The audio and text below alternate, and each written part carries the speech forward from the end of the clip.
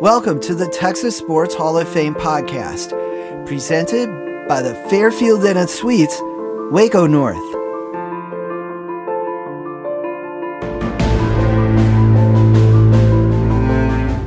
Hi everyone, I'm Jackson Michael. Welcome to this episode of the Texas Sports Hall of Fame podcast, presented by the Fairfield Inn & Suites, Waco North. With us is Texas Sports Hall of Fame curator Jay Black. He's going to share with us the stories of some one-of-a-kind baseballs in the Texas Sports Hall of Fame collection. A baseball signed by a U.S. president. A baseball signed by Rogers Hornsby. He will also share about an autographed baseball that was the final out of a World Series. And even a baseball signed by Babe Ruth. Jay will also talk about a couple of uniforms that are on display at the Texas Sports Hall of Fame. One from Rogers Hornsby and one from Tris Speaker. We first spoke about a ball signed by U.S. President Warren G. Harding.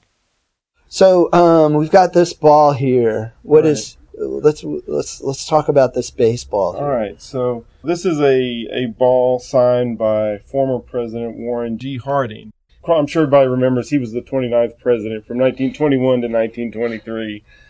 He actually passed away, died in office, medical procedures not being what they are now. He basically had a heart attack and died from complications of the heart attack while he was out in San Francisco.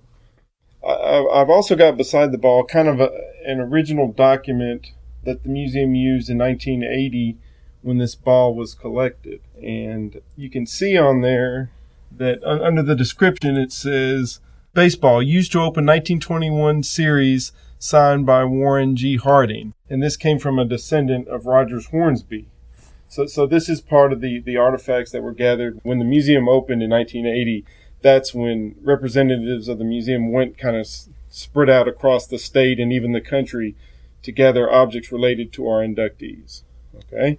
So we've got this ball, and the Hornsby family kind of tradition or oral history tells us that this ball was used in 1921 World Series. And for years, I'm not sure how it was labeled in Grand Prairie, but it's likely that it was labeled as such there. Couple things, with so many objects, we really don't have the staff or the time to do thorough research on or the provenance on every object. And we have over 12,000 objects. So, But either through an inventory or by chance, someone took another look at this ball. The biggest indicator that something was amiss was that in 1921, the St. Louis Cardinals, who Rogers Hornsby played for, did not play in the World Series. It was two other teams. I think maybe the Yankees, maybe the New York Giants. I mean, you can see it's an honest mistake because the game of baseball has a long tradition of presidents throwing out the first pitch. As a matter of fact, more presidents than not have thrown out a first pitch during their term. And I think it started around 1910. William Howard Taft might have been the first president. So think about that, 1910. So this tradition would have been going on for a good 10 or 12 years before Warren G. Harding was in. So it's, we have a president ball. My grandfather, great-grandfather, father, Hornsby, played in a World Series. It makes sense, right? I mean, right. Logically, if you didn't have a lot of research material at your fingertips, you would assume that's a World Series ball, okay? So come to find out, this ball was actually from 1921. Now here's kind of the interesting thing. They had the year right that this ball was signed by President Harding, but not the event. So in 1921, Rogers Hornsby, the great right-handed hitter, second baseman for the St. Louis Cardinals, had one of the greatest offensive seasons probably ever up in baseball up to that point. He missed the magical 400 mark of batting average for the season by 3 points. He finished at 397. He led the league in basically all important statistical categories. Led the league in hits, RBIs, doubles, triples, slugging percentage. I think he probably just missed the home run title by 3 or 4. So what happened is the Cardinals, toward the end of the season, on September 30th, 1921, they had a Rogers Hornsby Day, and it was preceding one of the last regular season games with the Pittsburgh Pirates. And so, like, he was a member of the Masons, and they gave him a diamond-studded watch fob. He was also given a diamond ring, and then come to find out, President Harding also signed this ball, and it was presented to Hornsby on that date. And we found that from a newspaper article that we attached to the computer collection record for this ball. So now the next time somebody's doing research, when we pull up the actual number for this object, we can see some of the background research that we've done stating, how we know this ball was given to Hornsby on September 30th in Sportsman's Park in St. Louis by someone from the White House, where it was delivered to Hornsby on Rogers Hornsby Day. And it looks different than like a baseball of today with fully red stitching. That half the stitching it looks black and half of it is red, or maybe that's a deep brown on there. Yeah, I mean, black or even a blue, I'm not sure. But right. The stitching is kind of alternating. That's the thing that kind of jumps out at you. President Harding did kind of sign it on the sweet spot there, and there's no other signatures. But through the years, the ball has some wear. There's some flaking off of the surface. But we are housing it. That's an acid-free container to kind of stabilize it, and it's stored in darkness, in a locked cabinet. So, but some people may wonder, well, why is that important? Well, museums have an obligation to get things right, and I think a lot of our visitors have that expectation that when they come to the museum, we're going to get the information right and be accurate. It's not to say we never make mistakes, because there's a lot that goes into making labels and a lot of research. But, just take for insurance purposes, I mean, we have to have a fine arts policy to insure all the objects in the collection, if there was some kind of catastrophic disaster. Not to say we could ever replace these things, but, it's customary for museums to have insurance on their objects. Big difference, obviously, the value of that as a World Series ball rather than just a presidential signed ball, even if it's signed to a specific occasion. You also have a Rogers Hornsby jersey, I remember. Right.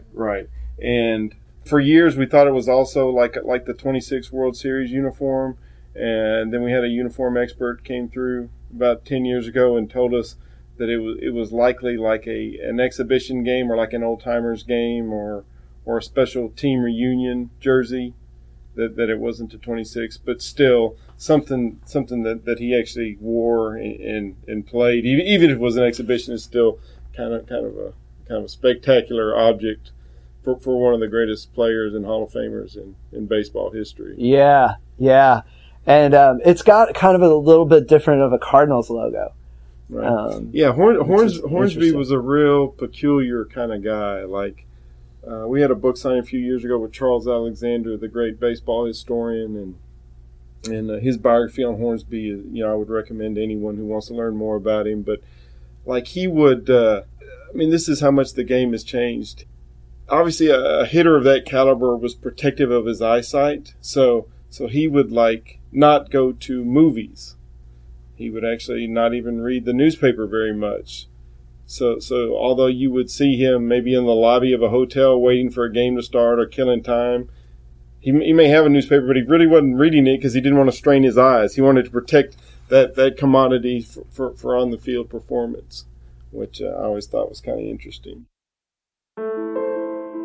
When we return, Texas Sports Hall of Fame curator Jay Black will tell us the story behind an autographed baseball that was the final out of a World Series and a baseball signed by the great Babe Ruth. On the Texas Sports Hall of Fame podcast, presented by the Fairfield Inn & Suites, Waco North.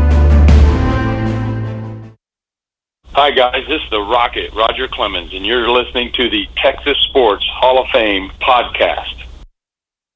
When you come to Waco, be sure to stay at the Fairfield Inn & Suites, Waco North. Located just a short distance from the Texas Sports Hall of Fame. You'll start your day off with a delicious complimentary breakfast, and you'll also enjoy the Fairfield Inn & Suites free Wi-Fi, fitness center, and pool. Next time you bring your team to Waco, Make the Fairfield Inn & Suites Waco North your home base on the road. Welcome back to the Texas Sports Hall of Fame podcast, presented by the Fairfield Inn & Suites Waco North.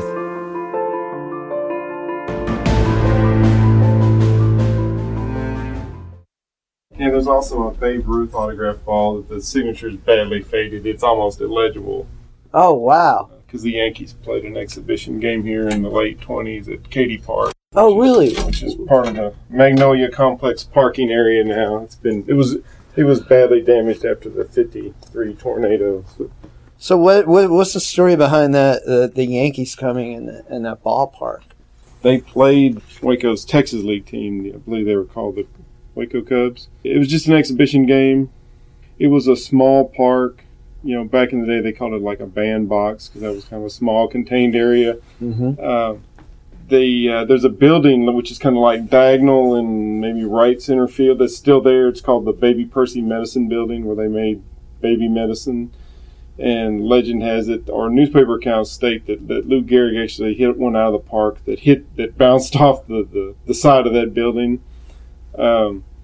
There was such a clamor for people to get on the field, like the Knothole gang, the kids that would look through the outfield, that the crowd spilled onto the outfield surface.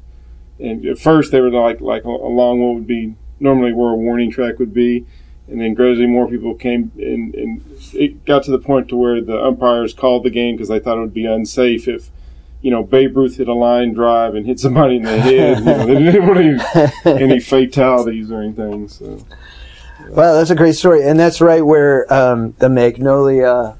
Yeah, it was right around damaged in the 53 tornado. I've got photos of the park where you can see the big silos in the background. Oh, okay. And for a while there was like a Texas Electric parking lot. You know, they had paved over, and then now I think it's part of that Magnolia complex. So the other kind of prominent baseball, we've got a few in our collection, but one that's currently on exhibit now is the 1920 World Series ball that was autographed by Tris Speaker. That ball has its own interesting history too. That ball was the last out of the 1920 World Series. And again, it's one of those situations to where, you know, we just thought we had an autographed Tris Speaker ball. And the Cleveland Indians, for their program magazine, sent someone down, a writer, this is maybe 15, 20 years ago, because he was trying to track down where the 1920 World Series last out ball went to. He read accounts to where Tris Speaker, who was the player manager for the Cleveland Indians, and of course everyone remembers in the 1920 World Series they defeated the Brooklyn Robins, who are no longer around. But so Speaker was playing center field. The last out is recorded infield play or ground out at second base. Speaker's running in for the celebration. The second baseman flips him the ball because he's the manager. Makes sense. And Speaker presents that ball to his mother, who had traveled up from Hubbard, Texas. That was Speaker's hometown. Hubbard's about 30 miles east of Waco. That's where Tris Speaker is buried, actually. He has a gravestone in the town cemetery. So for years, the Speaker family held on to the ball as obviously a cherished keepsake. His niece, who was named after him, Tris Speaker Scott, was a longtime elementary teacher in Hubbard. And she basically had this shrine or mini museum of Tris Speaker memorabilia from the early part of the 20th century in her home. And at some point, the family had donated this ball to the new Texas Sports Hall of Fame, which was opening in Grand Prairie around 1980. So you would say, well, why would somebody donate that? Tris Speaker was the very first inductee into the Texas Sports Hall of Fame in 1951. So that kind of makes more sense. Subsequent to that, there was a tragic fire where Tris Speaker Scott, Tris's niece, lost a lot of that important material. So kind of a close call for this ball to still be around, that it wasn't lost in the fire. Luckily, it had been donated and entrusted to a museum. Record keeping, even back in 1980, not what it is today. we come to find out from a writer in Cleveland who says, hey, I understand you guys have this ball. You know, I think it may be the World Series ball. Can you take pictures? So I sent him pictures, and then we confirmed that it was the last out of the 1920 World Series. Wow. And that's on display right now. That's on display, yes. Yeah, wow. So anybody can come and see that. And is there a Tris Speaker uniform too, right? Isn't there something there's a jersey, and kind of same story with the Hornsby uniform. Probably not a game-worn jersey. Likely something that was used by him at an exhibition or an old-timers game. But, you know, at this point, even an old-timers new jersey from back in the 40s or even the 50s is significant age. But I think it's probably older than the 50s, for sure. You know, and then the family also has their own kind of Tris Speaker museum in, I think, the second or third floor of a historic elementary school that's been redeveloped and revitalized in Hubbard, Texas. So. Oh wow, that would be a great day for a baseball fan to come to the Texas Sports Hall of Fame, then drive out to Hubbard or vice versa, and see all that fantastic stuff. Sure, I mean if you're a Cleveland fan or just a baseball historian, and we have had people, baseball historians tend to travel to see sites or old ballparks and things, and yeah, this little jaunt into Central Texas would definitely be worth someone's while. Thank you for listening to this episode of the Texas Sports Hall of Fame podcast. Come visit the Texas Sports Hall of Fame in Waco and see some of these great artifacts spoken about on this episode, including the Tris Speaker autographed baseball that was the final out of the 1920 World Series. This episode was brought to you by the Fairfield Inn and Suites, Waco North. When you come visit the Texas Sports Hall of Fame, book your stay at the Fairfield Inn and Suites, Waco North.